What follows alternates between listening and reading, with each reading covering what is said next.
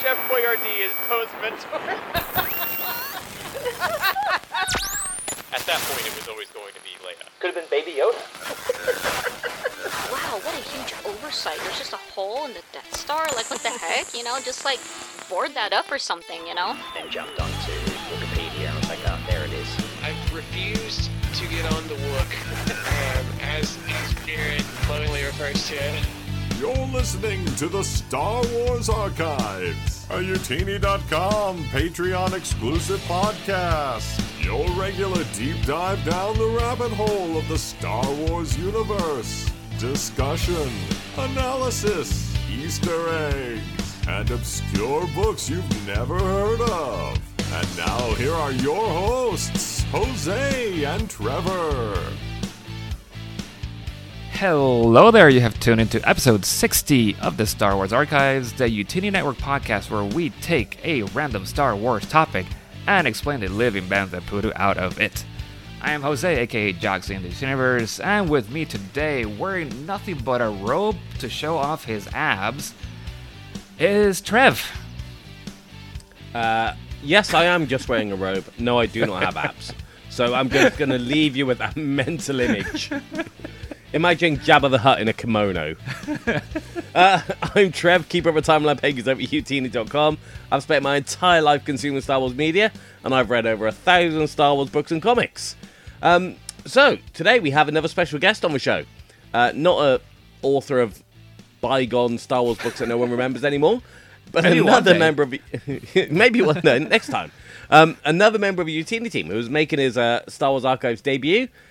It's Jacob. So, Jacob, tell us who you are, what you do, how you got into Star Wars, how you got into Youtini, the whole shebang in 90 seconds or less, if you could. Ooh, wow, that's a lot. That's a lot for 90 seconds. So, Are we timing it? The time's alive, as long as you need. All right, yeah, so I'm Jacob. I have been with Youtini since I want to say like early 2020, maybe 2021. The years have been blended I think together. you joined about 6 to 9 months after me, I think, so maybe? everything blends together now. But no, I came on and have been helping with mostly comics stuff. So I was helping with the Cosmic Force for a while.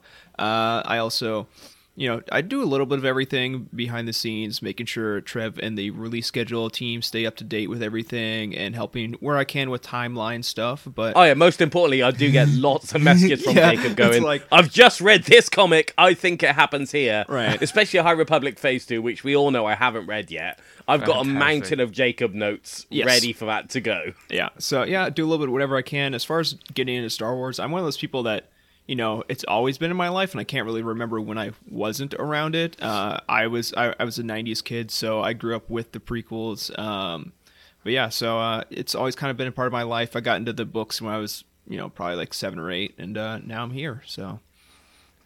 So, Trev, if you're getting messages about the timeline from Jacob, have there been any times where the two of you have just been like in disagreement about when something happens and you had to just like battle it out a little bit? I mean, disagreement's a harsh term. And the thing about timeline is it can be so vague sometimes. Yeah. Like we were having a conversation about the Yoda comics and about when they happen. And Jake was like, well, I think they happen, they're definitely between phase 1 and 2, but I think they lean more towards this from that. And I'm like, I've put them slap bang in the middle. Because it's so hard to know. Sometimes you just have to make a logical call. You have to go with head over heart. So if there's nothing specific enough, then slap bang in the middle is sometimes the best option. Because you're going to be closer to the right answer than as you can be. I guess while we're here, I should mention the third issue of Yoda does jump like 30 years in the timeline. Oh, goddamn son of a bitch. It's like the first 2 issues, like Yoda's hanging out with a kid, and then Yoda comes back and he's like a full-grown adult. So... Oh, these books, man. But okay, hey, issue 4's on to a new timeline, so it's fine. What? It's all anthology. One thing I do want to mention. Has anyone seen the big Charles Soule continuity error that's been all over Twitter? Oh, the last Death Star couple of days? thing? So there's a thing that in the Star Wars run, the Charles Soule's current Star Wars run, it's Luke that finds out about the existence of a second Death Star. Yeah. but the actual opening crawl to Return of a Jedi literally states that Luke knew nothing about it. Oh. It says something like, little did Luke know that the Empire's constructed a second Death Star. Wow. Oh, dear. Oh, wow. And there's the whole thing about the blade of the Doctor, whether he's from, his age is all messed up in the comics as well. Well, I mean, so There's no a one's whole paying, thing going on. someone isn't paying as close attention. to Someone's those not paying things. me or Jacob to watch this stuff, is what they're saying. Right. All right. Well, okay. Let's. I think we need to. I just kind of have to apologize now because it's like I've noticed that I've been kind of like just dropping the ball lately, Trev, and I'm sorry to you. I know. I'm sorry to our listeners. It's not gonna notice. I don't know how many listeners we have, but however many there are, I'm sorry, guys, because I've been trying, and it just happened right now, right? Like I'm trying to keep this. I was trying to keep this podcast organized by having like clear segments and announcements of like when each one of these segments was starting, when they were ending, and I really haven't been good at sticking to it. So I need to do better with this. So that was that's my apology segment, and which was preceded by the intro segment. And it was a double intro segment because it was like my normal introductions, like and Trev, and then we had the like kind of like a sub segment where we introduced a new person into this. So Jacob, that was like you had your own segment right there. And this is now the segment where I'm going to talk about, or we're going to be talking about today in this episode. So I'm gonna do better now in this, right, at least on this episode, in keeping us more in track with our segments, and that way we have something that we can like follow and a proper structure, because when we don't have show notes, it's hard to know what to say and do. So that's what I'm gonna do, Trev, because that's what makes a good podcast, like clear segments, and keeps it entertaining. That's what I've learned after 59 episodes of this thing, now on episode 60, is that the most successful ones are when we have clear segments. So it's all about the segment. Can I just say, as someone who can see Jose's background and the really, really untidy bookshelf behind him, it's tidy. It's not. You've got books on the side on the same shelf as books stood up. That's fine. They alternate. If you took this organization seriously, you would apply that to your home life as well. That's all I'm saying. Over here, and these are horizontal here, and then these are vertical, and these are horizontal, and this is vertical, and these are horizontal. That is a crime, an actual crime. No, and then they're organized by topic. This is my architecture and design bookshelf. That's fine, but at least put them all up the same way. They don't all fit. So I have to. That sounds like a you problem. I have to stack. Also, Don't it's inflict visually your more interesting because horrible I also hate bookshelves it when they on me. have all the different heights. So anyway, that was the I shout at Jose for his bookshelf segment. So these are all being time-stamped, of course, right? In the episode. Absolutely. Yes, I do. Yes, they should be. On this episode, friends, we are here to talk about Heir to the Empire and its subsequent sequels, aka the Thrawn Trilogy, or the Legends Thrawn Trilogy, or the real Thrawn Trilogy, however you want to call it. The original Thrawn Trilogy, I think, is their preferred title. And, to quote Dave Filoni, you couldn't have grown up a Star Wars fan without encountering Thrawn in Heir to the Empire. It was a dark time when there weren't any more movies, and it blew our minds that there could be more. So, yes, we're here to put it to the test and see if these books really blow our minds or not, because I had never read them until last year. And Jacob here, the reason why he's here is because he just read them over the last couple of weeks. So, can it still blow our minds or not in a time where we have plenty of Star Wars to consume? What blows my mind is that there's Star Wars fans who've been fans for years who are only now reading these books. That's a bit that blows my mind. To be fair, my first Star Wars book that I ever read was in like 2019 or 2018. I started with Star Wars comics in like 2015 or 16. So I hadn't read any Star Wars until the last 8 years. Okay, so my first question to you both. Had it been a conscious decision not to read these books because they were old or because they were legends or whatever, or were they not on your radar, or is it just something you never got round to? Jacob. So my journey to these books is very, very bizarre. That I think is probably unique amongst most fans. Where I started reading Star Wars books when probably like 2006-ish. One of my first adult book was Outbound Flight. I read Outbound Flight like So another Timothy Zahn yes, book. with Thrawn on the cover. I read And Seboth. Yeah, I read Thrawn or on the back cover, but I read Outbound Flight as like my first adult Star Wars novel back then because I didn't have bookstores where I grew up, so your book selection was limited to whatever they had at Walmart, and it was just, hey, it's Star Wars. I like Star Wars. I read that. Basically, didn't touch Thrawn in Legends at all. Read the canon novels, or the first 3 canon books in like 2020, and then the Ascendancy books as they came out. And then also watched Rebels after I read the first 3 books, which makes no sense. And then I finally got around to Heir of the Empire. It was like one of those things where it's just perpetually been on my to-be-read list.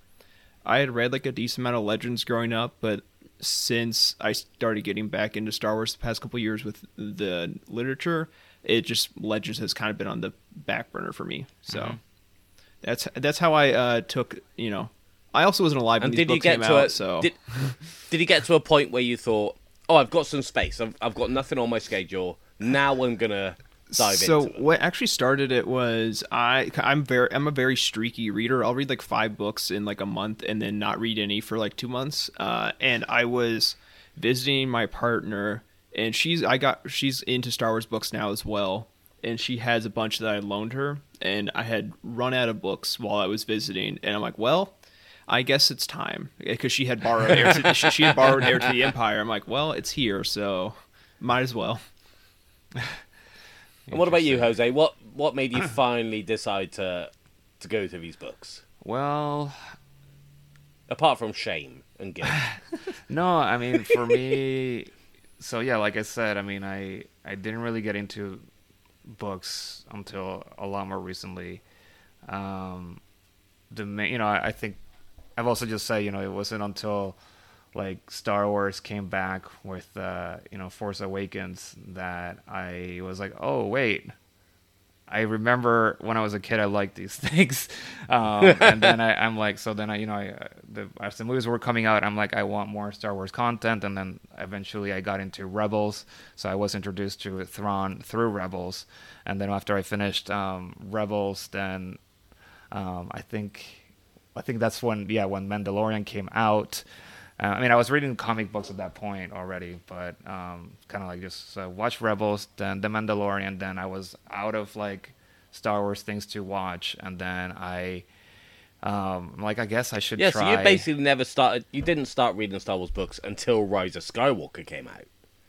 To put that into some weird context, you might have been a little bit before or after, but the same year. I had bought Bloodlines. Is it Bloodlines or Bloodline? Bloodline is the canon one. Bloodline. I had bought Bloodline, and I had the Rogue One book, Catalyst.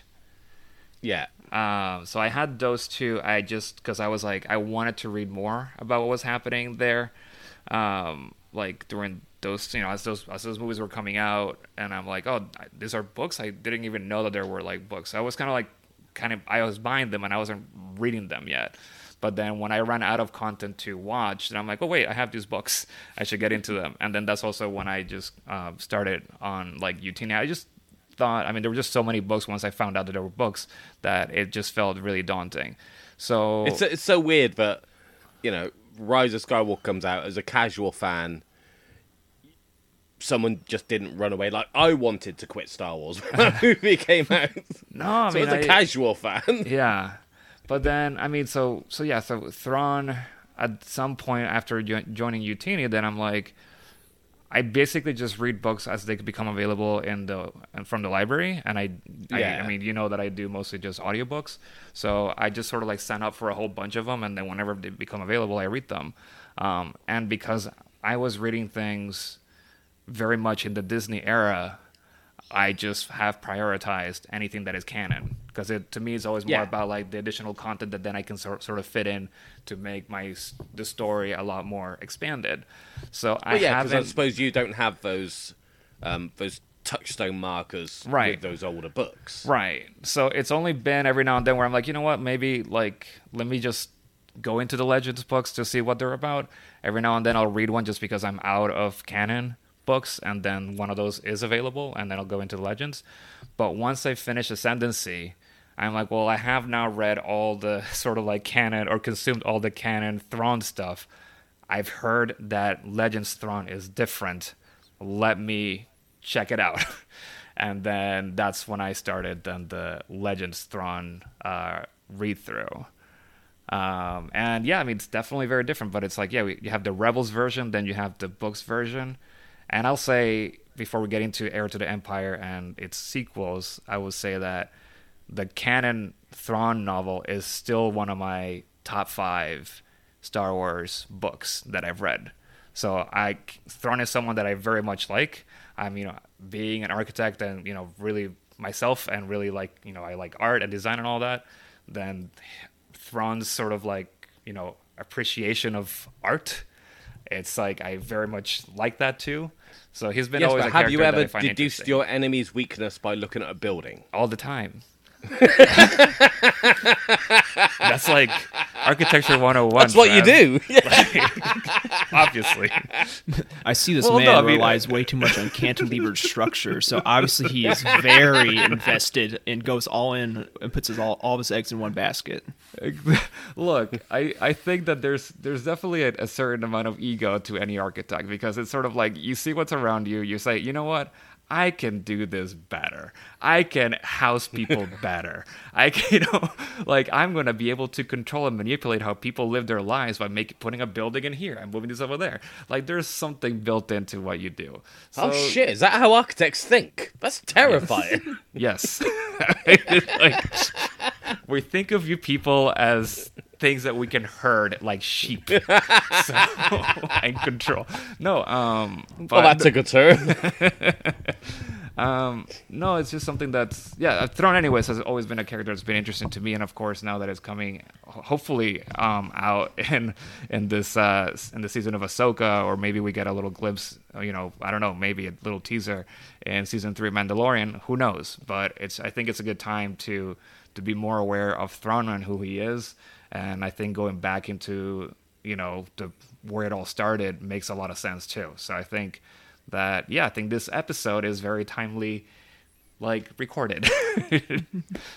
Okay, so let's set the stage for Heir to the Empire then, and then we can start getting your guys' thoughts on books and hold on, stuff. Trev. That's, you kind of skipped a segment. So I'm sorry. Because you got into this segment about asking us about, our experience with Heir to the Empire. I did miss a segment. It's because I closed the show notes. Sorry. So, can you get to the segment that you need to, where it starts before we get into it? Okay, so you already got into it. Yes. So after we got into it, but before we get into the rest of it, this is the housekeeping segment. So this show is possible thanks to all the people supporting us, either through our Patreon subscriptions or getting some of our merch. If you'd like to help us out as well, you can get our Star Wars inspired merch on utini.com/merch, and also go to patreon.com/utini. And when you become a member, not only will you get access to all of our episodes in advance, you'll also get a bunch of other Utini member exclusives. #end segment. There you go. Thank you. Now we can get into the segment, the actual main, the meat of the episode segment. So, okay. Go ahead, Trev. So where are we? So we are 5 years after Return of the Jedi.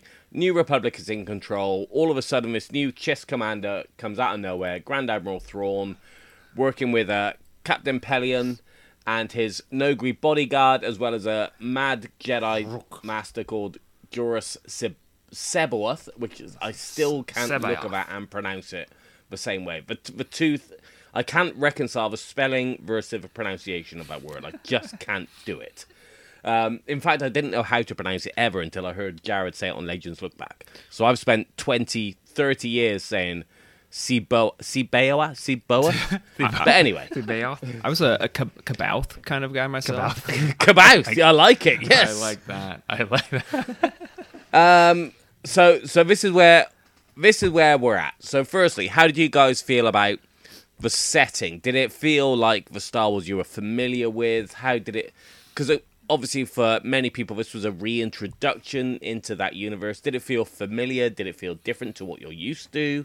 I think, yeah. So, another quick thing from my Legends background is I did not read the only stories I read post Return of the Jedi was Legacy of the Force, which is very confusing for someone who has not read anything else. Oh yes.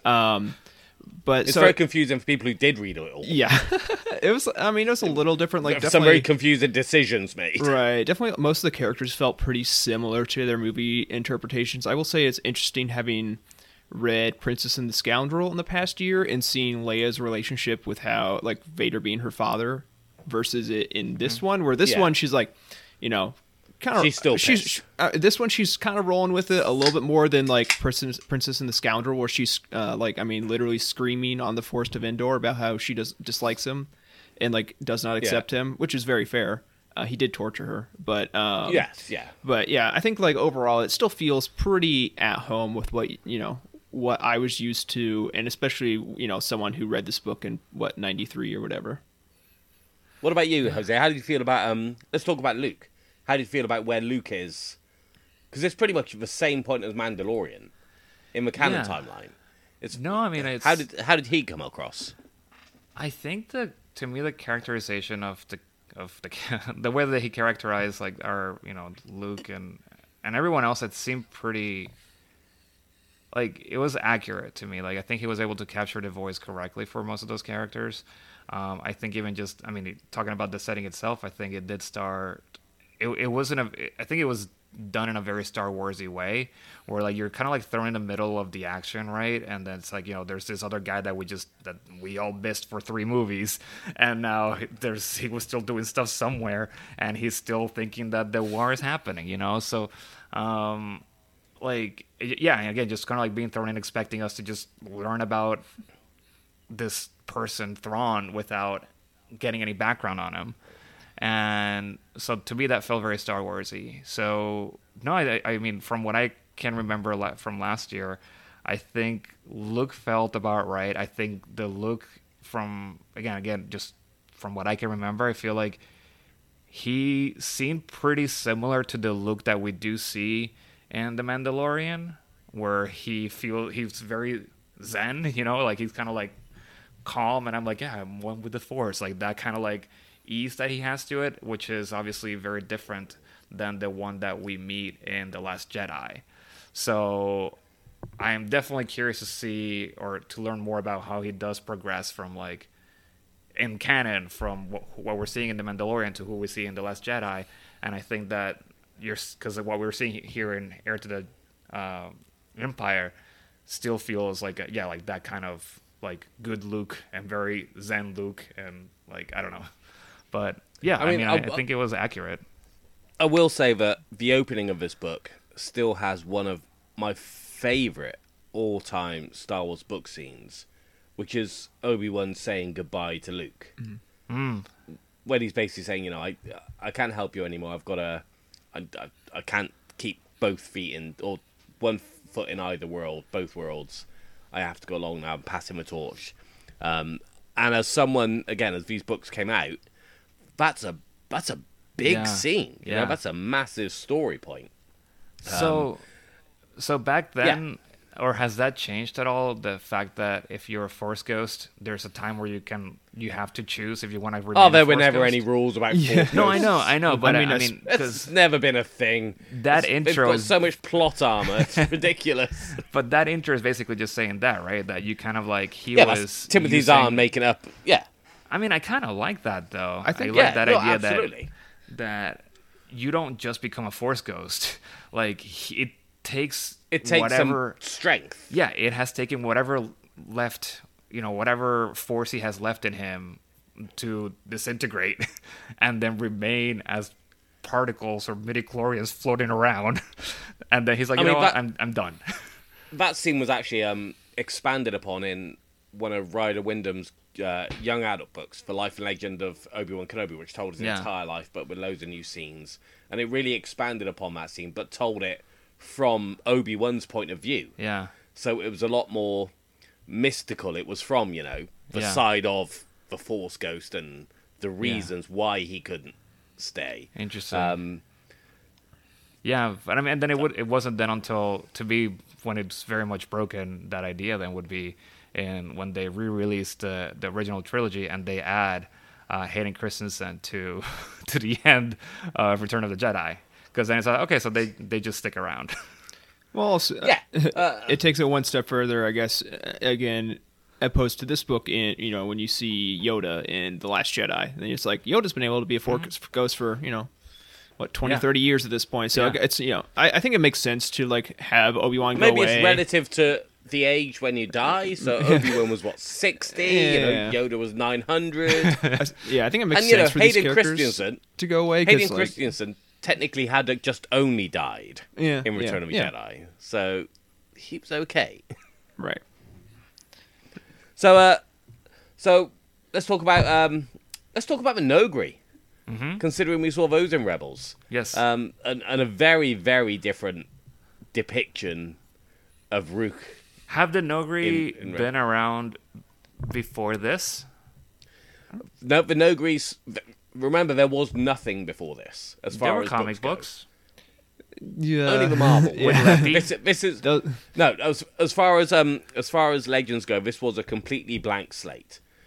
Timothy Zahn was given the West End game stuff. That's it. I was gonna say they're not completely blank. He was told to use some of your favorite books, Trev.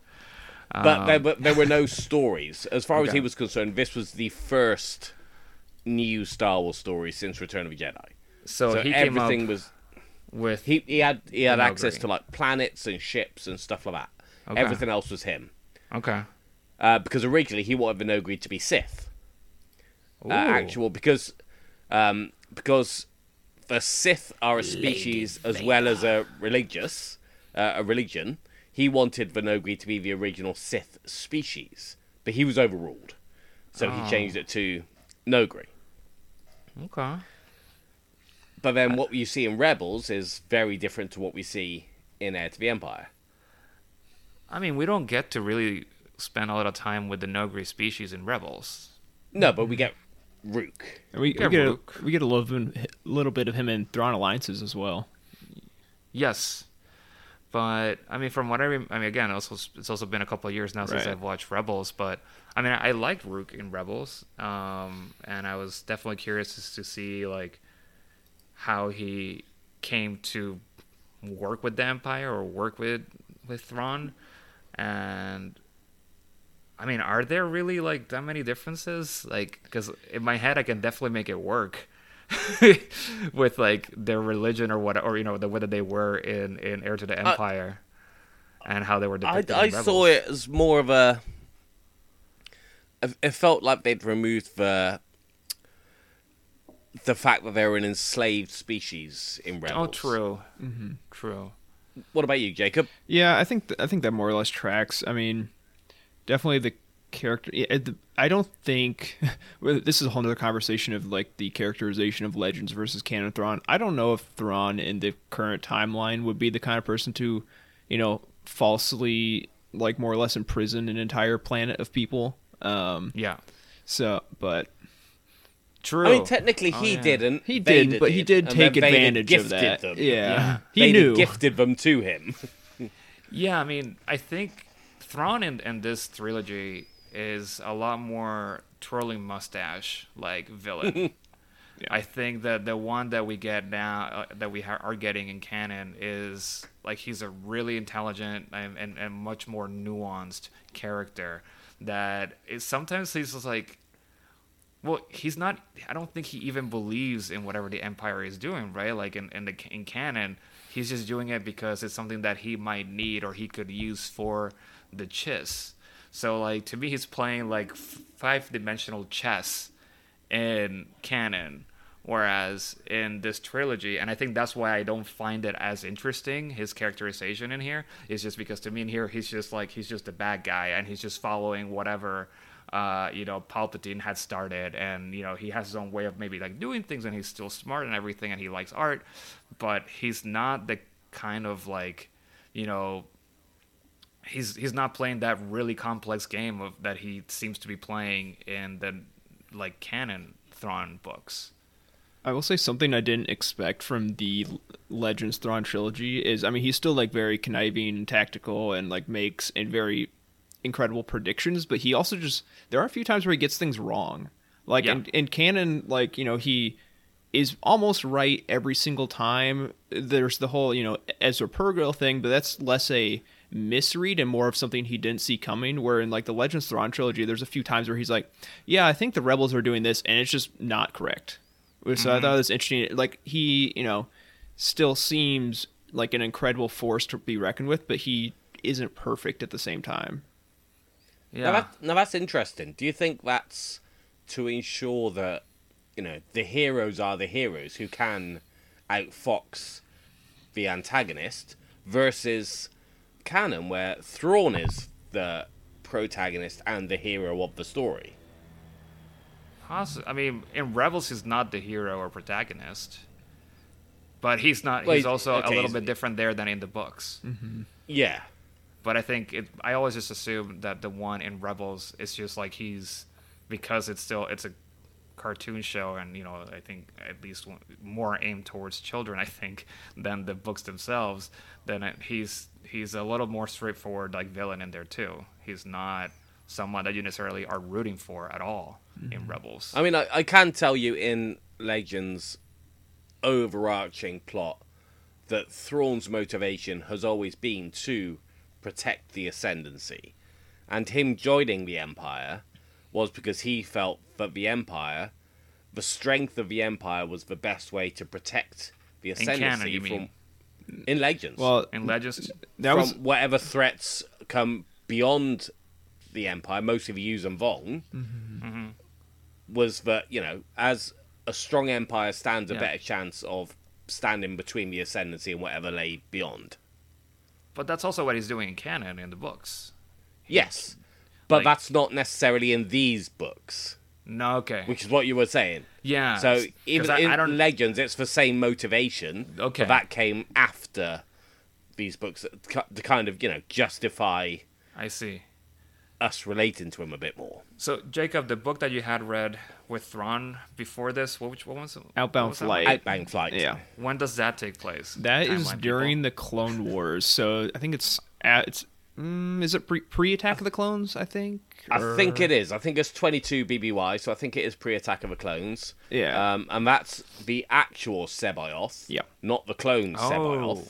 Okay. And I'm pretty sure they mention the Outbound Flight in the They Thrawn do. trilogy. Yeah. That Yeah. was very like, So I remember that. It's that original You're mission. doing that Leonardo Yeah, DiCaprio it's like- of like me. Yeah. It's that original mission of sending Jedi off I see. for whatever reason. So how was that? So that's a younger Thrawn, and in that one, do you get to see what you're talking about, Trev? Or it's There's Like, a little It's been a long yeah, time. it's also for me, but there's a little bit more I think of that because this book has Thras, and I think it has Arlani in it too, right? I mean, like you're seeing wow. Thrawn as like coming from the Ascendancy. He's Ascendancy Thrawn at that point. Like they basically run into him like on the edges of the galaxy. So it's definitely closer to canon. And there are like some like if you like the Ascendancy, I know you said you like Chaos Rising. There are did. some a lot actually. ties between Outbound Flight and the Ascendancy trilogy. Interesting. Huh. So Yeah, because I don't think in Zahn's head, I don't think he's made that split between Legends and canon. Like, as far Yeah. as he's concerned, it's all one Thrawn story. yeah. I mean, So, I mean, Dave Filoni is going to royally cock that up for it, and I hope he's prepared. I mean, he straight up copy pasted Mist Encounters into canon. yes, well, he made some changes, But and that's not the first time that Mist Encounters had changes, because originally it referred to President Palpatine, and then that got changed for a reprint in Tales from the Empire. maybe, but I got changed to Chancellor Palpatine, and then when the first chapter of Canon Thrawn came out, they added the whole new character of, what's his name? Eli Vanto. The young cadet. Yep, so he's not in Missed Encounter, Right. but essentially the Well, I like story is him. still the same. I like that story. I think that's like, I mean, and it's something that in the canon novels that he's done that it wasn't, wasn't really happening here. But the whole, like, in between chapters where it's just you get to kind of spend a little bit of time in Thrawn's head. To me, I mean, which was, to me, the most successful was in the just canon Thrawn, where it's just like this little bits of, like, knowledge, of, like, Thrawn knowledge, like, that just like, oh, humans will do this, blah, blah, blah, blah, blah, blah. And it's sort of like, I'm like, ooh, like, it's, like, really dark, but also very true the way he sees like humanity, and we don't really get to spend that much time like in his head, so we just have to assume how he's thinking or how his tactical brain is working by his actions in Heir to the Empire. But essentially, the whole plot of the first book is Thrawn's on the offensive, wants to Yes. destroy the New Republic. Mad Yes. Jedi wants to steal Jason and Jaina. Yes. And Mara Jade wants to kill Luke. Yes. That's the three separate strands Yeah. of the but- plot. Yeah, I didn't like Sebayoth in this book. Okay. In the first one, I thought he was. I mean, I don't think you're supposed to. No, I mean, I don't He's think not you're a supposed to like him. likable guy. No. I just didn't. It seemed like wasted. Like you didn't really get to spend enough time with him to know anything about him as a character. So he was just very much sort of like touched on, and it was very clear that I was like, oh, I'm going to expand on him on the next book, and I'm like, guys, then don't bring him up or something. I don't know. It was just like there was a lot of other stuff going on, and his introduction just felt a little flat to me in this book. Okay, that's interesting, because in my memories, he's, a key pillar of the story. In the trilogy, he is. I don't think he doesn't do much in the first book. He basically just agrees to like help Thrawn, quote unquote, if Thrawn can get him the twins and Luke, because he is the only Jedi master left, and he needs to expand the Jedi, so he needs to train new Jedi to continue the Jedi. Like that's basically all I remember is him just having that conversation. I think he battle meditations a couple times in the first, maybe like once or twice in the first book. But yeah, I mean, he's definitely like they let him. They give it some time before he really becomes more prominent. Yeah, I Like, can't there's- remember. Do we know in the first book that he's a clone? no, I don't think so. no. Okay. If Just because if I'm we- looking at the book page, well, for the 'cause, first like, book the- and it says Insane Jedi Clone, and I 'cause think that the- could be a spoiler. Right, the Sparty cylinders aren't even like explained at all in the first book. Like they say, like we have these okay. cylinders, and I'm like, Yeah. there's a lot of moments in these books where like I hadn't read them before, but because I know things, it's like, oh, like this is definitely a mystery, but I know it's clones, or like they're like when it's like later on in the series when Sabayoth's like, I want you to clone something based on this Emperor's sample. I'm like, oh, well, I know that's clone Luke. Like obviously, Yeah, but like yeah. there's a long time before you really are revealed that information. So yeah, I don't think he's mentioned as a clone in the first book. No, I mean, I you get to, from what I remember, it's like you get to see that they go to wherever planet he's on, and he's guarding something, but there's the whole people from that planet, and he's kind of like controlling them, and I mean that part is all interesting, but that's about it. Then they kind of like talk to him, and then they make their deal, and that's it. So he was very much a sort of like almost like a post credits like MCU kind of like teaser where he's like, oh, there's some other Jedi left. Oh my God, stay tuned till for book 2 to find out what he will do. But that was pretty much like his from what his treatment in this book. So, the next of Zahn's sort of pet characters then, Mara Jade. What are your initial impressions about her? So, Jacob, I'm assuming you had a more passing familiarity than maybe Jose? Because I imagine, Jose, you may have heard of her, but you probably haven't read a lot with her in. So, What were your thoughts, Jacob? So I probably do have a bit of a more passing familiarity, but again, my touch point for Mara Jade was Legacy of the Force Mara Jade, who is very, very different. Where it's like they're fully married and have a child, and she's a Jedi in the Order. Whereas in this one, she's like when I open up, she's like, "You must kill Luke Skywalker." I'm like, what is going on? Like, I knew she was like. I knew she was the Emperor's hand and everything, but like I didn't know like she was still very, very set on killing him. For most of the trilogy. For me, well, of course I knew of Mara Jade from our fantastic episode on all of Luke's romantic relationships that we recorded a couple of years ago. The first book that I read, where there was a mention of Mara Jade, she was dead. So, this is the first book that I've ever read with a live Mara Jade. She, I thought she was. I liked her. I liked the idea that she was.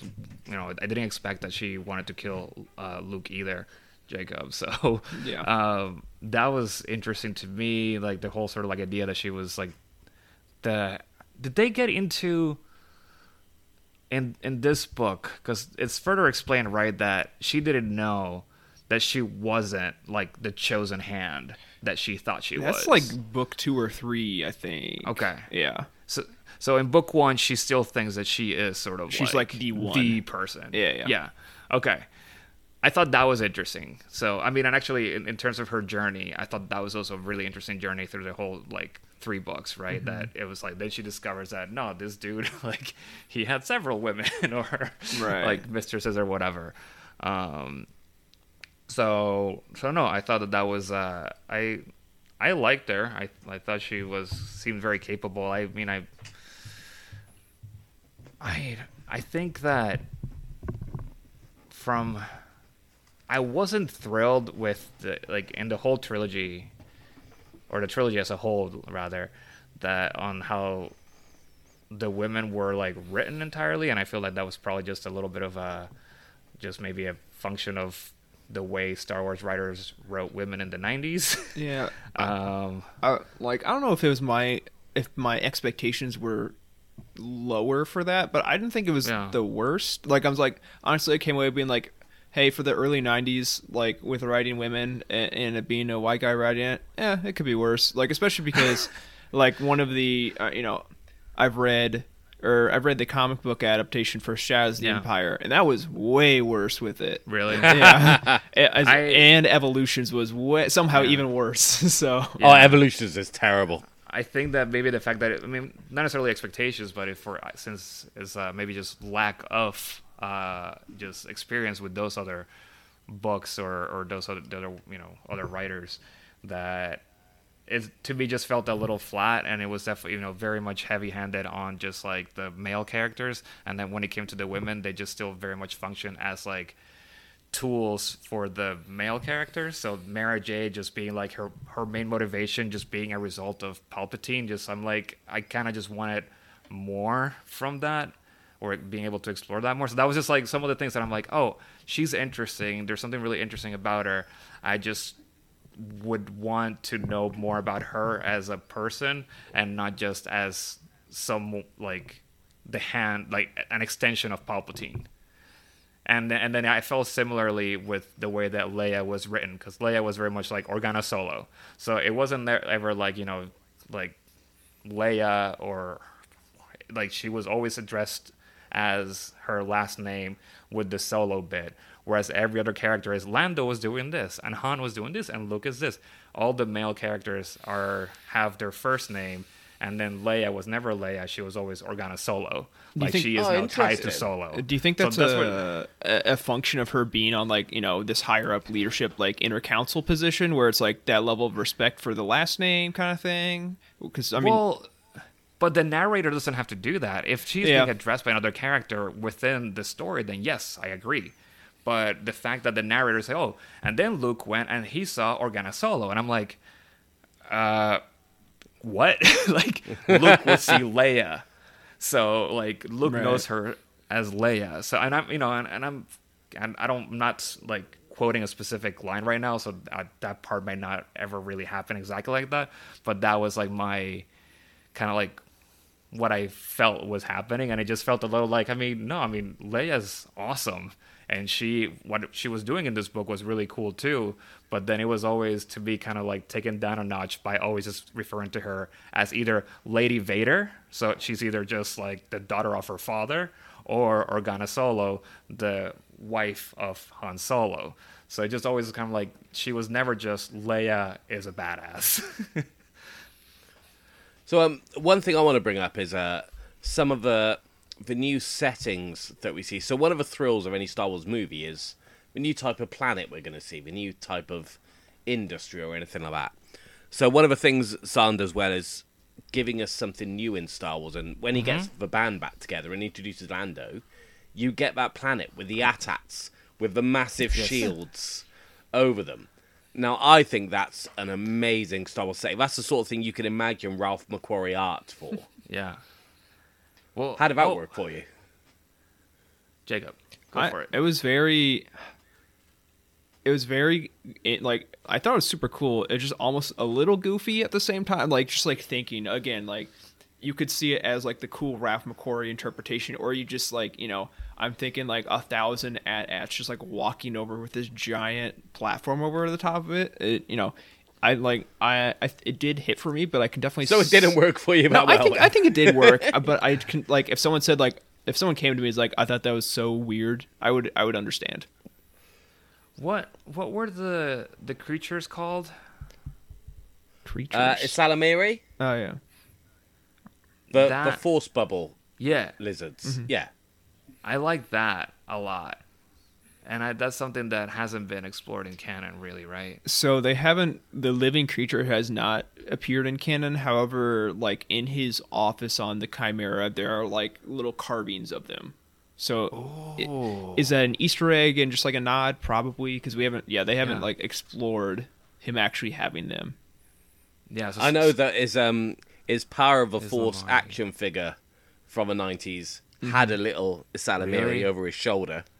So, yeah, I mean, I'm not fully answering your question here, Trev, about the introduction to a new world, but the introduction to a new species. And, I mean, because it's kind of like it's sort of connected, I think, just because, like, imagine, like, a forest just full of this sort of, like, creatures, and that's what I'm kind of, like, I was picturing as you were asking that question. And I just, like, this idea of this sort of creature that is able to kind of, like, absorb all force energy, that I thought was incredibly interesting. And so that, I mean, Well, I don't think they absorb the force energy. They just nullify it. They create a non-force bubble. Yeah. Yeah. Well, whatever, anti-grav or no grav, whatever you want to call this. It's same conversation. If they absorb it, and then you can't use it, whatever.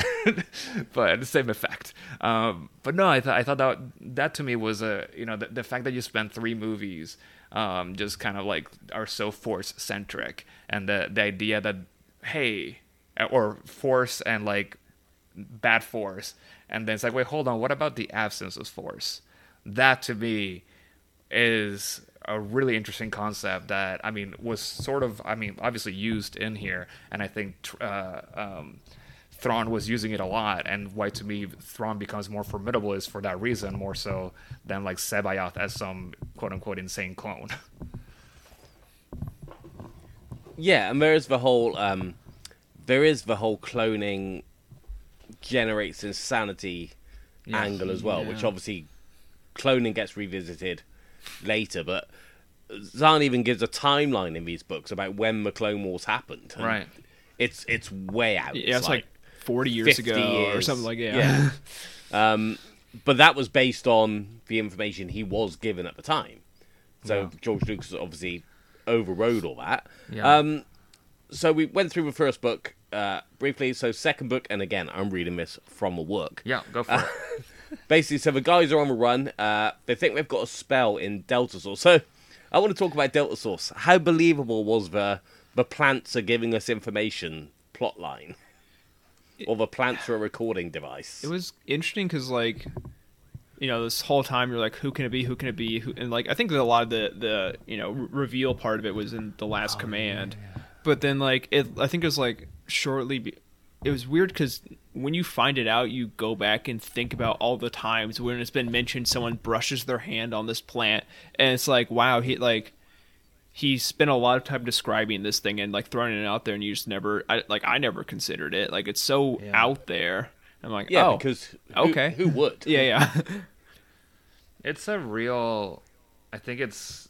I kind of like that because they kind of also, right? They sort of explain it on how it works, and it's what I like it when they try to go a little more sci-fi in Star Wars, and they try to actually explain the science behind how something works, and the fact that it wasn't just pure, just like, religion / just magic.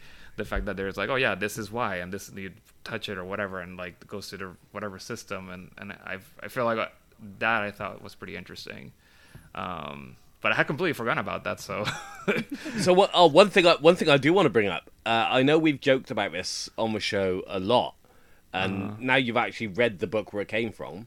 Is the Wookiee with the speech impediment? Oh yeah, that's this one. The Wookiee that can accidentally speak basic. That was ridiculous. Jacob, did you do the actual? You did the actual book, right? Not the audiobook, Right? Yeah. Have you? How was it in the audiobook? Oh, it's terrible. I mean, it's really interesting, I guess, but it's just like so terrible. I mean, is it just someone speaking English rolling their R's a lot? When isn't it just Mark Thompson who voices it? I don't know. I can't remember now, but no, it's just like, it's just painful because it's just like it goes on for a long time. I don't know if it's I don't know what's worse, like a Wookiee with a speech impediment that allows him to speak basic, or hearing Wookiees speak Shuri-Wook in the holiday special for a long time. Like, I mean, I guess you get to understand what they're thinking in when they speak basic, but it was pretty bad. So the reason that popped up is because I was reading the summary, and it talks about how Leia ends up on the planet Honor. I'm not quite sure how you're supposed to pronounce it, but it is meant to be Honor. The Nogri's home planet after her adventures on Kashyyyk. Yes. But I found that whole reveal of the Nogri history really, really fascinating in the second book, and the way that Leia plays that. Right. I had an interesting thing where, how I was saying how like I just was buzzing through books the whole time over break. I think directly before I read this book, I was also reading the Star Wars Republic comic book series, which does tell you about how the Nogri's planet was. So I was like, oh, it's, I like, because, Leia spends almost the entire book thinking that it was the rebellion's fault that this planet is destroyed, and it was actually just during the Clone Wars. So like they had nothing to do with it. But I'm like, oh, again, another like thing that was like should have been a mystery and should have been a cool reveal for me down the road, where it's like, oh, I know what's happening here. Yeah. No, I liked her whole thing with the Nogri. I thought was the whole storyline. I can't remember where it starts and ends really within the books, but I thought that was a cool journey, and also just getting to learn more about the Nogri's past, which hasn't really been explored at length in canon. So, but also I think you get the impression, or you're supposed to get the impression, that the rebellion has been going on sort of 20 years as opposed to 5 years. The time scales are much longer. True. Right. So, because if the rebellion had been responsible for that, surely Leia would know. Yeah. Since she's been in rebellion since the beginning. Right. But also the fact that, I mean, even just because the Nogri are doing what they do because they consider Vader kind of like their savior, right? Yes. So I thought that was also an interesting take, because we, before this, we're always meant to think of, up until the very end, like Vader is just evil, right? And obviously he had some like goodness or whatever in the past before he became this. Obviously we get into that during the prequels, but the fact that that there's more to Vader than what we have seen, and that that there's a whole group of people or like a whole race that considers him to be a force of good in a way. Like he's not the one that screwed them over, like the Empire did, but Vader is Vader. So that was just another thing where it's like Vader is not just like a tool. He was like Empire's like attack dog, sure, but he was also still doing things on the side for his own. So one weird thing as well is that after the Thrawn trilogy, Leia basically has no Greek bodyguards for the next 40 years. Yeah, that was kind of like something that I was thinking about as I was reading these, because like I'd read Legacy of the Force, they are by her side the entire time. It's like, do they were really like in between those, like during like the new Jedi Order time? Do they like square the fact that she's kind of become, she's taken over their slavery? Yeah, it's like it seems very weird. I feel like there should be some, like, obviously she's giving them the revelation of how to fix their planet. Well, they also just leave their planet, but it's just like she's I don't think they ever return to that planet. I don't think anyone ever returns to that planet in Legends books ever again. It's just so the weird. planet Always got destroyed. Every book there's just like a couple of new bodyguards. Yeah. Well, but the planet was, the crops were destroyed, but just because of whatever they were feeding the crops, right? And that's why they were kind of they kept like planting these. It was kind of weird how they explained it, but it sounded like they were like kept planting this grass that basically just like killed the planet. Right. But then once I feel like they should have been to put actual cleanup droids on there and fix it. Maybe the kind of thing where you come back in like 50 years and it's fixed. But yeah, it's so weird to like. The life debt situation with Chewie is one thing because it's a singular person pledging to help a singular person. But when it's like basically the entire race of a species pledging to protect a singular person, and there was, some, even though she did help them, there's like a bit of like deceit at the beginning. It just kind of makes it a little weird, especially when they're like, I thought it was interesting, like the dynamic of her and Luke being like, hey, they're good, but you kind of have to like make sure that they think Vader's also still good, because you can't like disrespect him or they're going to get mad. Yeah, it was very interesting dynamic. She was, that's where her experience as a senator and everything like pays off, because she knows how to like, be a little manipulative, right? Or kind of like understand how to talk to different people. And sometimes you have to say these things, or you have to change the tone in which you say things, right? Like, it's like, maybe it isn't terrible that you are a child of Darth Vader. Like, you can use that to your advantage. For me, looking back as well, some of the most tension-filled scenes are those with Leia, when she's on Kashyyyk and on and being hunted and trying to resolve this whole mystery. That was always more captivating than the global picture for me. Yeah, and there's that scene. This is not in Kashyyyk though, right? Is it when they're hiding in like a tent or something? That's on Honor, when they're like up in the like rafters, basically. Yeah. And then you have the Empire there or something, and it's just like. Yeah, there's a lot of tension that is built through her like journey, throughout her journey. I think a little bit more than the other characters actually. No, yeah. You kind of expect Luke to always like win, use the Force and be fine. Yeah, it's like reading through that. It's like obviously like me, the reader, like I know that the heroes are gonna win and that none of the big ones are gonna die at least. But it's like I think that was the one time in Dark Force Rising, like. Is she gonna make it out of this okay? Like, I feel like she's kind of. But also at the time, we didn't know right? That. Yeah. Because these were the first ones, so we didn't know that everyone was going to escape. Or, imagine if they just like killed Chewie in a book. That'd be insane. Yeah, throw a moon at him. But no one would do that. Yeah. Why would they do that? So, I want to talk about another plot point, man. And out of all the plot points of his book, this is the one that I think we will see revisited. Okay. In The Mandalorian or Ahsoka or however Thrawn gets reintroduced. Luke? And that's the Katana fleet. Oh. These 200 missing Star Destroyers or Dreadnoughts, but are all slave-linked together. Mm-hmm. If anything, I think that's going to be the plot point that comes back in. Couldn't that be kind of like what we saw in Rise of Skywalker? Exactly, it'll be a very similar thing where... But, I mean, those ones, the Emperor been building them the whole time, or maybe the Katana fleet will lead in to that. I think that would make a useful that just all rose bridge. at the same time.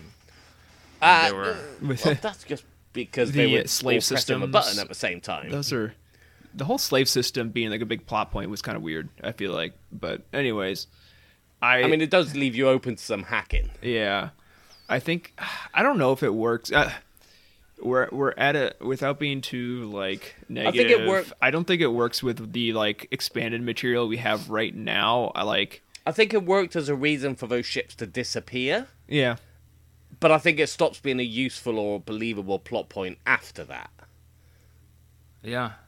Yeah. Because how else are you going to have 200 ships disappear at the same time? Oh, no. How did they disappear in the book? It's like they like jumped to hyperspace and like all their people... navigation systems were linked up. Yeah. So they would go in somewhere and then they just didn't get there. And, so they were and lost.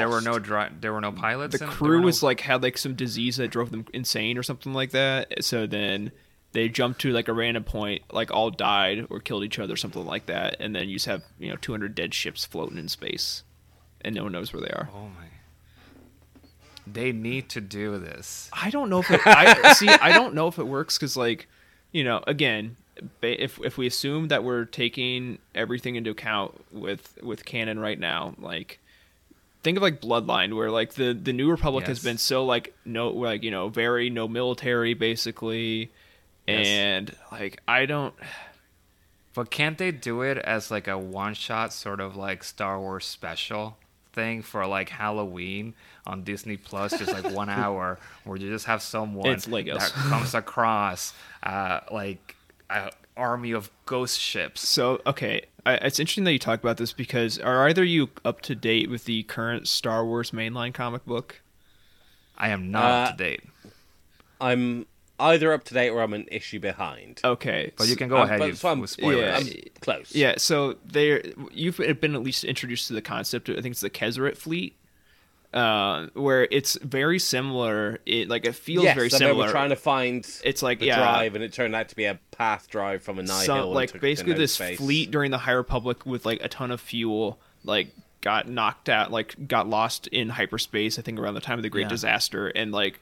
The rebels are like, we need to get this fuel because we're running low on resources, so we're gonna like jump through hyperspace trying to find this random fleet of fuel ships. So instead of like warships, it's resources, and they find it basically abandoned at no space from the Nihil. So it's like I feel like that's a very similar vibe. After Leia takes a vacation, by the way. Yes, yeah. I just need to point out that this happened when Leia's forced to take a holiday and lounge by the pool for a bit. It's a very odd story choice. No, but I think that you could make it work if it's. I mean, it doesn't even have to be connected to any of the main stories. Just like just like they did with in Marvel with the Werewolf by Night. Just like go a little campy with the horror, and we've seen horror like in Clone Wars and in Rebels. So just something very much like that, where it's just like just an hour and a half long thing. And it's like you go and just see ghost ships, and maybe there's a bit of some people that are left or whatever, but they're all kind of like messed up, very like Death Trooper zombies stuff. But just something like that, I think it'd be fun. I think if they do it, they have to like find a way to destroy most of the ships in the course of the story.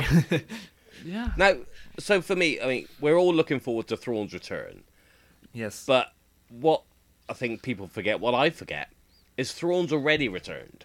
Ahsoka is aware of him. She is actively looking for him. So he is back doing stuff. We just haven't seen it. Is he? Or are they still? Are she still like?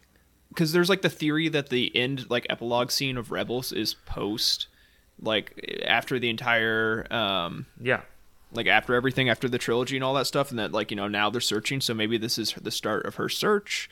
Or something now that the But I mean that's over. a long time. That's a long time to wait, isn't it? Like 10 years and then pick up the search. Well, the other thing is they would have searched for Ezra. Right. This sounds like she's following a lead. Right. It's not a vague question. Oh, have you seen this guy? Well, and then we did see the droids in that same episode. The droids had like the the 7th or 9th, whatever his fleet was, the 9th or 7th fleet logo on their shoulders or something like that. So like I said, for me, that would be the introduction. But yes, he's back, and he's looking for this katana fleet because that gives him the army that he needs.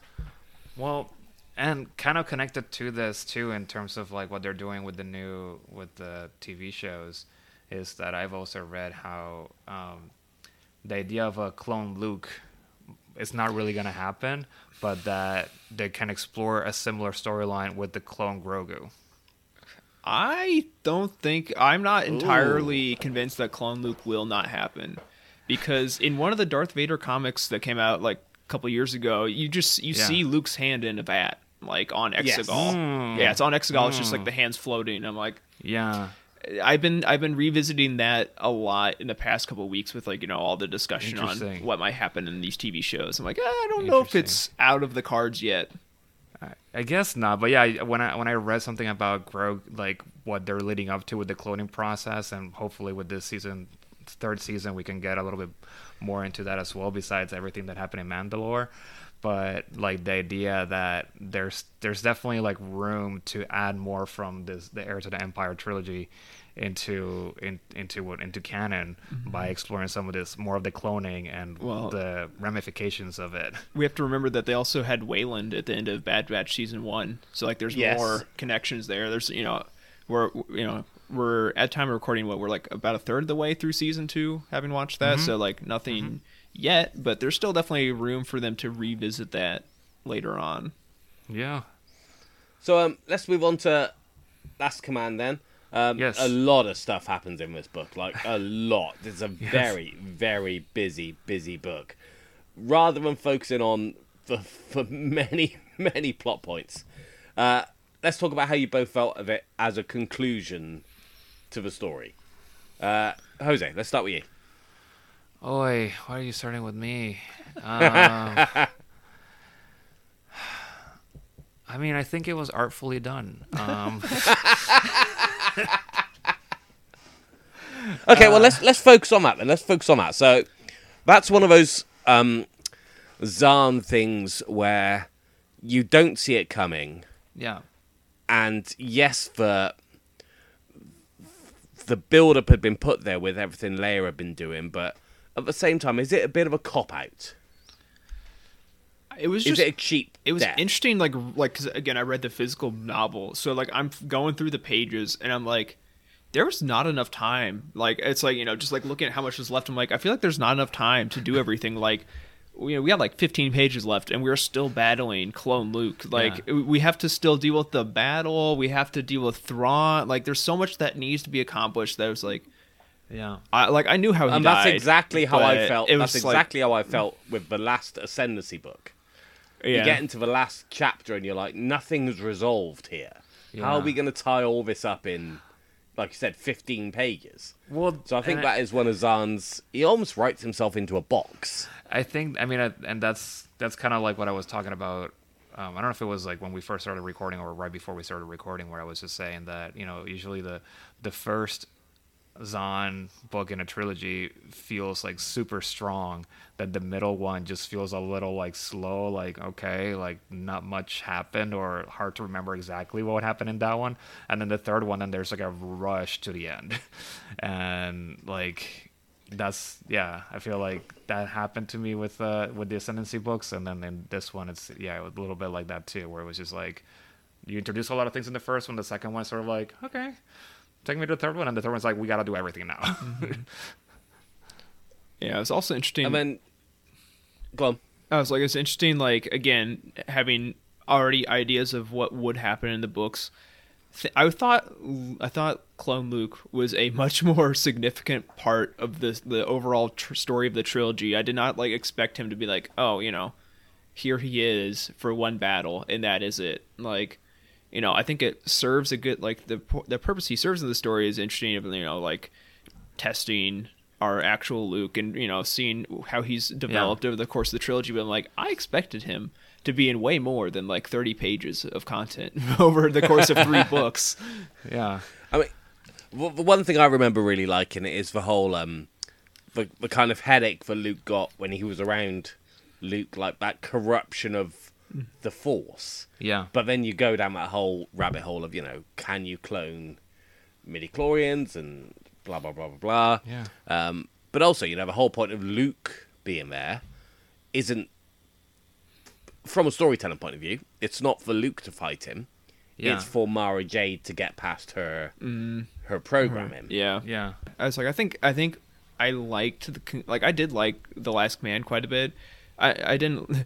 My two biggest gripes two least favorite parts of the entire trilogy were being in the forest with the Isalmiri in the first book, and then being in the forest on Wayland in the third book. I'm like, we've done this before, and I did not like it either time. But I mean, I think overall I liked the conclusion. It did feel a little bit rushed, but I think it wraps up most things in a pretty satisfactory way.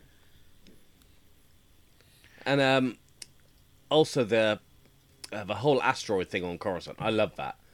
But at the same time, it doesn't really work. Like, you can't make asteroids invisible. Yeah. Like, Oh, a cloak yeah, I and thing forgot doesn't about make that. things... That's right. Doesn't make... it's not Star Trek. So, although we have seen cloaking now in Star Wars, I think. We've never Have seen we? it before, where cloaking essentially just hides your transponder signal, your radar. It's not like invisible. visibility. It doesn't make you invisible. Well, But Yeah, to but, have all these invisible asteroids... But we're talking about like a group of, a society and a culture that is constantly like traveling in space. Like someone with or without radars and whatnot, they would have seen this heading in a direction that was going to be problematic. yeah. Yeah. Also, If you're not really like making them invisible, But, then it's again, just like it's- someone would have seen it. I guess we also have to believe sonar technology doesn't exist in Star Wars Yeah, because you true. just send some It was sound a waves. long time ago. Yeah. They hadn't That's true, developed that's true. sonar yet. They had all these other really cool technological things with sonar. No. Yeah, they took a very interesting approach to the skill tree for that. But I did like seeing, like, again, having read the canon books first, seeing like similar military sci-fi type things that Zahn likes to do. Like, he has like things with planetary shields and sieges in both canon and legends, and like, he messes around with asteroids as weapons in the Ascendancy book, and like there's a lot of these similar like strategic Oh, yeah, that's maneuvers that right. they're doing True. between both of them. I thought was super interesting. I'm wondering, I mean, do you think he like read his own, those books before writing the Ascendancy to see, kind of like mind his own Legends books for content, or is it just in him and as he's writing it, it just sort of like comes out regardless? I think you see a lot of similar things throughout all his books, because Yeah. he's the same guy, Yeah, It's- but I'm just saying, like, do you think it was like, is it deliberate, like on purpose, or is it just that's just what he does? Like, is he like, hey, this was a really cool concept, and I'd like to kind of like keep it now in canon, so let me bring it back in because it could still work with everything that's going on? Or is he just sort of like someone who is just very much interested in like asteroids destroying a planet? You know what I mean? I think like it's if he was probably- writing something for some other like IP, he might still write asteroids Yeah. being cloaked or something. I don't think it was as I think it was more of his tendencies rather than like a direct purposeful choice, because like they're similar concepts, but they're still like tackled differently. Like the Legend shield thing was like hiding a ship underneath and like doing like a double firing, whereas in canon like he just like sets off a giant bomb underneath a shield and blows up a city. And then like with the asteroids, it was a basically hidden asteroid base that had guns on it, versus just straight chucking asteroids with cloaking shields at a planet. So like Yeah. I think he just he's more of a sci-fi writer than most Star Wars authors we get, and he just likes Yeah. exploring these similar concepts. Have you read any Zahn outside of Star Wars? No, I have not. Trev? I have not, but I imagine it being very similar. I'm curious now. I might check out some other one of his books. I know he's just to written a see. good dozen or so books. Yeah. Yeah, I mean, outside. I'm kind of curious now about that with like most of our like A-list sort of like Star Wars authors, and go read some Star Trek John Jackson Miller. See how that compares.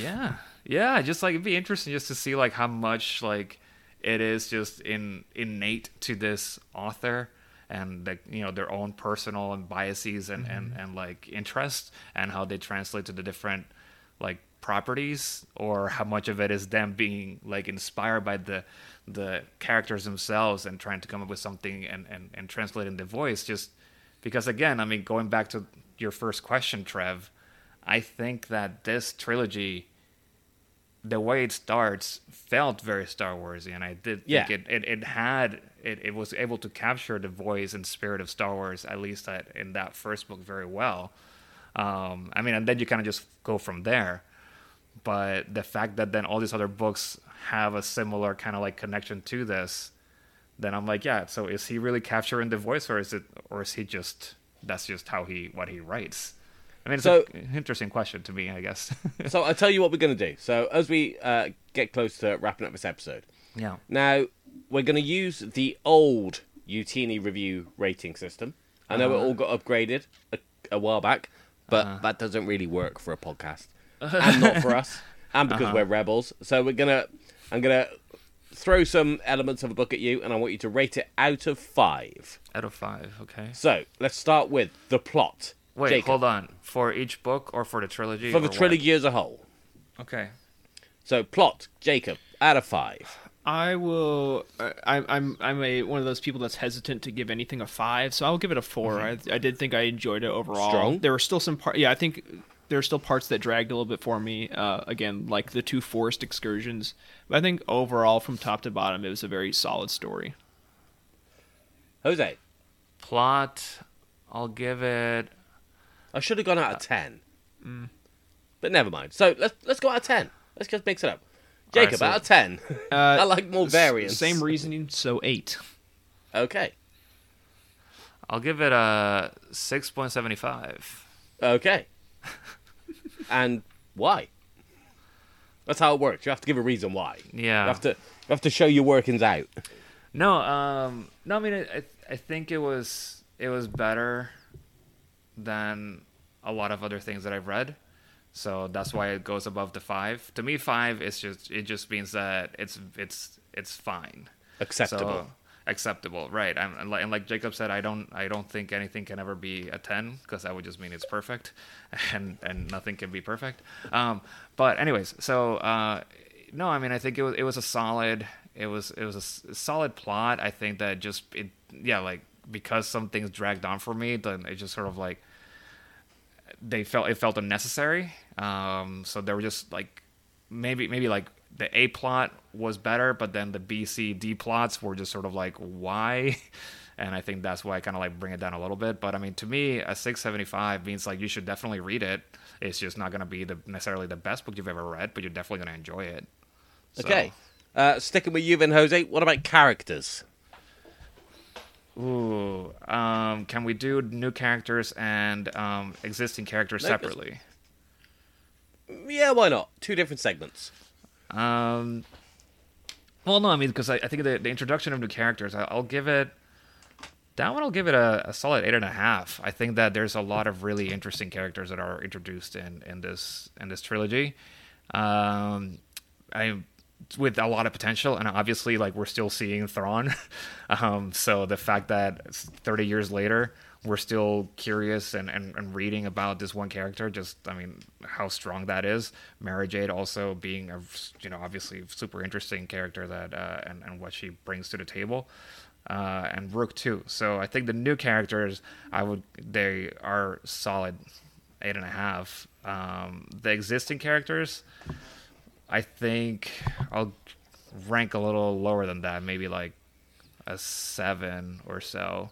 Okay. I think the voices were captured fairly well, but I don't necessarily think that they go through. We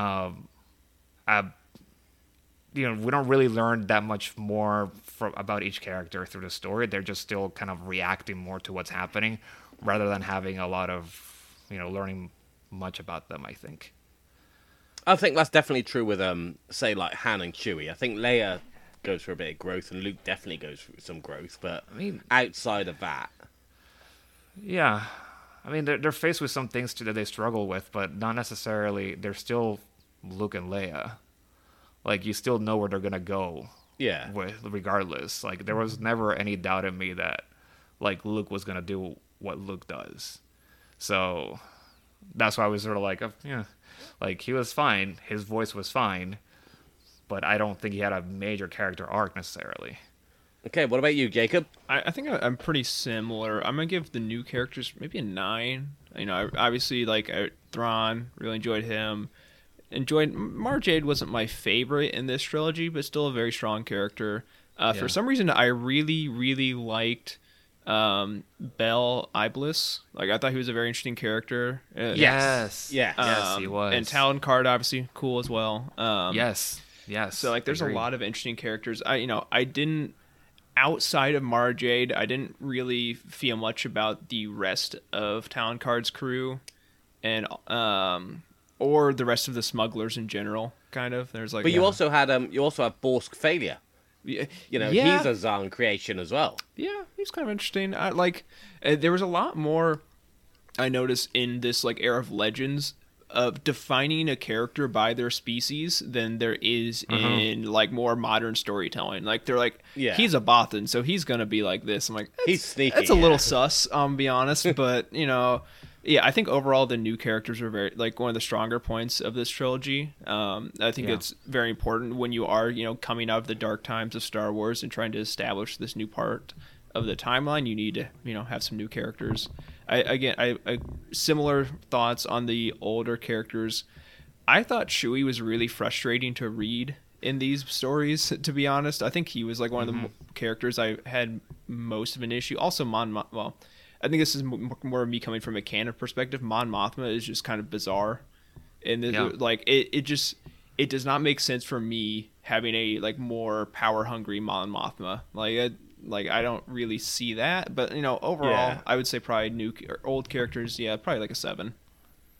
Okay, so the next score then is originality, which is a really hard one on 30-year-old books that you've just read for the first time.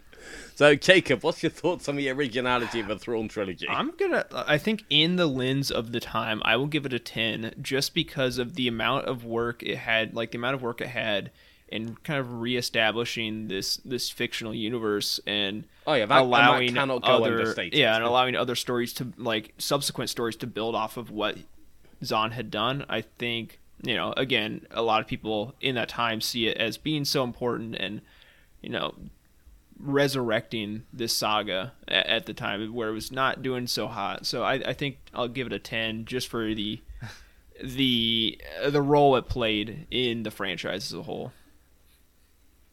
I guess it's my turn. So I'll give it. I'll resurrect an old. Since we're doing the old ranking system, an old West joke, and I'm gonna give it a 9.9 because nothing can really be a 10. Because I remember that was from like 3 years ago, but I remember I even made a little stamp. Like I designed a stamp that was just like 9.9 because like Utini, like whatever. No, I everything that Jacob just said, I 100% agree with. Especially thinking about when this was written, even more so that it was like extremely original. And there are still concepts in this trilogy that haven't been explored yet in canon 30 years later, even though some of it has translated. But the fact that there's still things that they can use this to create new stories just speaks to the amount of original content and unique content that this book or this series of books like had. So I'm gonna skip one of the grading things, which is writing, which we've discussed a fair bit already. Yeah. So I'm going to jump straight to the last and possibly the most important one, entertainment. So Jose, how entertained were you by this trilogy? Oh boy. Let's see. It was a real roller coaster, to be honest. There were bits that I felt extremely entertained by. There were bits that I'm like, like, do I really want to keep going?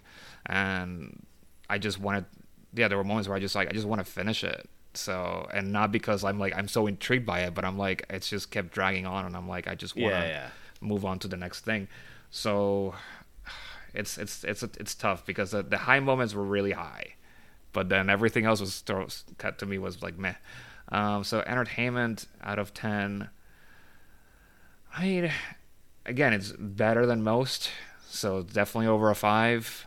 I maybe I'll just put it at a 7 for entertainment. Like I was, and again, it's to me, I was entertained by it, so it's fine, but it's not the most entertaining thing that I've read, because I could definitely put it down. So that's Okay. So that's where I'm at with it. What about you, Jacob? I would probably give it an 8, and the reason why is I do think it's still a very solid story, and I enjoyed reading the whole time. I think it is a victim of the expectations of, like, people hyping this book. Yeah, came that's out fair. 30 years ago, or the first book came out like 30 years ago, and people have been hyping it up the entire time. And I totally understand how big the story would have been for someone who, again, like in 93 is like, they've had nothing for so long, and this is finally like a big Star Wars storytelling like moment that's pushing the timeline ahead of the movies. But coming back to it now 30 years later, it's like, it's still a good story, but I think since I don't have that like frame of mind at the time, it doesn't quite live up to, the people that have been talking about the story who read it back then, who, like this was everything for them. It's still a good book, and I still like would recommend it, but I've read better Star Wars books, I think. And I think there is definitely some nostalgia tinted glasses to it. Yeah. I think it is still an essential Star Wars book. Absolutely. But I think the further that we go with canon storytelling, the less essential it is going to become. Yeah, I would No, go ahead, Jacob. I still think I would still agree it's essential, one, because it is still a very good book and a very good set of books. But two, just I think, from the historical perspective, it's worth reading. Yes. Yes, it's almost going to become an historical artifact or curiosity versus an essential read. No, that's exactly how I see it. It's essential if you're curious about the origins of like what it was to expand Star Wars. But essential reading in terms of like kind of just knowing everything about Star Wars, I wouldn't put it there at all at this point, because like I don't know. There's a lot of other books that you've brought to light in our podcast, Rev, where you can still sort of like, oh yeah, that's a really good way to like interpret or help understand the current things that we're seeing in Star Wars. Yeah. Or even just sort of like, oh, that's that Easter egg to this. Like then that's a really cool one. For 30 years later, for this trilogy, I'm like, if you don't read it, I don't think you're missing out on anything other than curiosity about what it was like. Whereas there's other books that I think do help expand your enjoyment of some things that, maybe that will change now. Yeah, and that's fair enough. Whenever it gets introduced.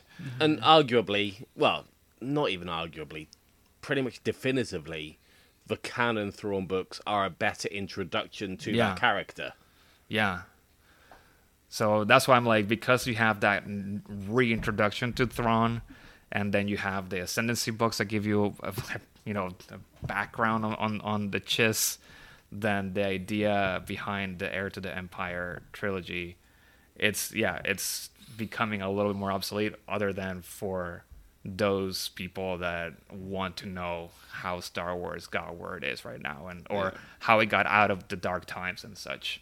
I think it'll be interesting revisiting this kind of conversation in like a year from now, after we get some, Ahsoka and Mandalorian season 3, because I think having read these books now, I think the characterization of Thrawn in Rebels is like Jose said, he's a lot more of a straight villain in that. I think he's way more similar to the Heir to the Empire character than he is, in versus the like canon novels. So it'll be interesting in seeing what parts of the Heir to the Empire Thrawn kind of make its way into live action.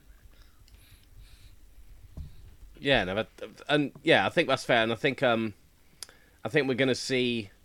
What I think we're going to see as well is Thrawn set up the next phase, to use an MCU thing. We're going to see the introduction of Thrawn set up the next phase of wherever Star Wars is going to take us. If I have to see one more poorly photoshopped Heir to the Empire fan poster on Twitter, I'm going to lose my mind. I will send you something later after we're done here, Jacob. But I found this We went on a fake. big rabbit hole before we God. started recording. No, someone maybe this is batshit moment of like batshit book of the week or whatever, Trev.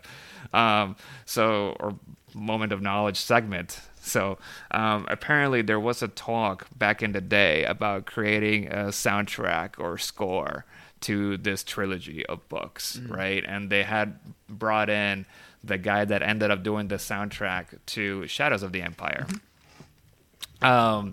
So there was a whole discussion about this, and I'm like, oh wait, it was never published, and I was like, I wonder if it exists somewhere online. Did you know about this, Jacob? I didn't know about this. I know about the Shadows of the Empire soundtrack. Like I have that on vinyl, and it's actually like, did you? It's pretty good. Like, it's not Star Warsy, but it's like just a good like, symphony like type scoring. Yeah. So they had that guy, supposedly who were talking to him to compose this. And then I found this link online to this SoundCloud page that supposedly has the score for this. Because then I found a track listing, and then I found this, and I'm like, holy God. It's like, what? And I wanted to bring it up, and then I tell Trev, I'm like, hey, I think that this might exist. And then we dug deeper into it right before recording, and we found this whole other, this is a rabbit hole that Trev mentioned, but then we found that this was the score to some, like, quote unquote, like, movie of episode 7 directed by James Cameron. What in the world is going on? And then you listen to the music, and it's just like, it's like page. It's like MIDI, like, .midi like something off the X-Wing music 90s game. So I'm actually I just kind of listened to a few of the tracks, and I'm like, I could see it being a thing in the 90s that this was what they were going for, perhaps. But then bearing in mind, they did a whole actual orchestral soundtrack for Shadows of the Empire. As soon as I started listening, I was like, this is garbage. Yeah. But then I had to prove it was garbage. Yeah, I know. So I did end up finding Trev, like, the person who composed it. Yeah. And it's like, but there's poster art for this episode 7 directed by James Cameron. There's artwork for this album. And, I was just like, wait, hold on. Did this actually sort of exist? Or did I just somehow get into, like, the internet pages of some alternate, like, universe where James Cameron did direct the Star Wars? And they had a really bad score with, like, meaty, like, music. So, that exists, folks. So if you're interested in some batshit crazy stuff, there you go. I think that qualifies, Trev. So batshit crazy fake soundtrack of a week. All right. Well, we've been on for about an hour and a half now, so it's a little bit of a long episode for us, Trev. So maybe we should finish this segment too. Yes, we should finish this segment and tell you what, radical idea. Should we go on to the next segment, Jose? Yes, let's go to the next segment. This is the outro segment. So, if for some reason you listeners haven't yet, please make sure to join our Discord, where we have a very active community there, sharing their thoughts on the latest episode of whatever show on Disney Plus, reading along to the newest book release, selling their books and collectibles, and sharing their artwork and fanfic. Most importantly, that is where you can get the latest news and discuss anything Star Wars Archives. If you have not joined, just head on over to youtini.com/Discord and click the Join Now button on that page. And of course, I really want to thank you, Jacob, for coming in. So, Jacob, where can people find you? Anything you want to plug? Go for it. Yeah, you can find me in the Utini Discord a lot, usually in the Star Wars Comics channel or Star Wars Collections, because I have a problem with spending money. Don't we all? Most people do in that Discord. Yeah, you can also find me on Twitter. I found out how to pronounce my Twitter username for the first time today. So it's Jacob, and then the bounty hunter from the bounty hunter Leia dresses up as in Return of the Jedi. I always thought it was Boush. It's apparently Boosh. Boosh. Yeah, so Jacob Boosh on Twitter is my handle. So there you go. Fantastic. Trev, what about you? So we are at SW Archives Pod, and I am at Davey Todd on Twitter. All right. Or Reddit or Discord, same thing. And I am the Joxy on Twitter, and I'm also around on the Discords every now and then. So please send us a shout out if you want. Say hello to Jacob and thank him for joining us today as well, because this was great. Thank you, Trev, for basically trying to moderate this this episode. Thank you to all of our Patreon members for supporting us, making this show possible, and thank you, listeners, for continuing to hear us talk about anything and everything Star Wars. And with that, I can now say, radio out. There is no hatred. There is joy. There is no division. There is union. There is no apathy. There is passion. There is no gatekeeping. There is community. This is the Utini Star Wars Fan Code. Embrace it, live by it, and above all, trust in the living force. That's all for this week. Join our community and surround yourself with like-minded fans by visiting us online at utini.com. Until next time, may the force be with you.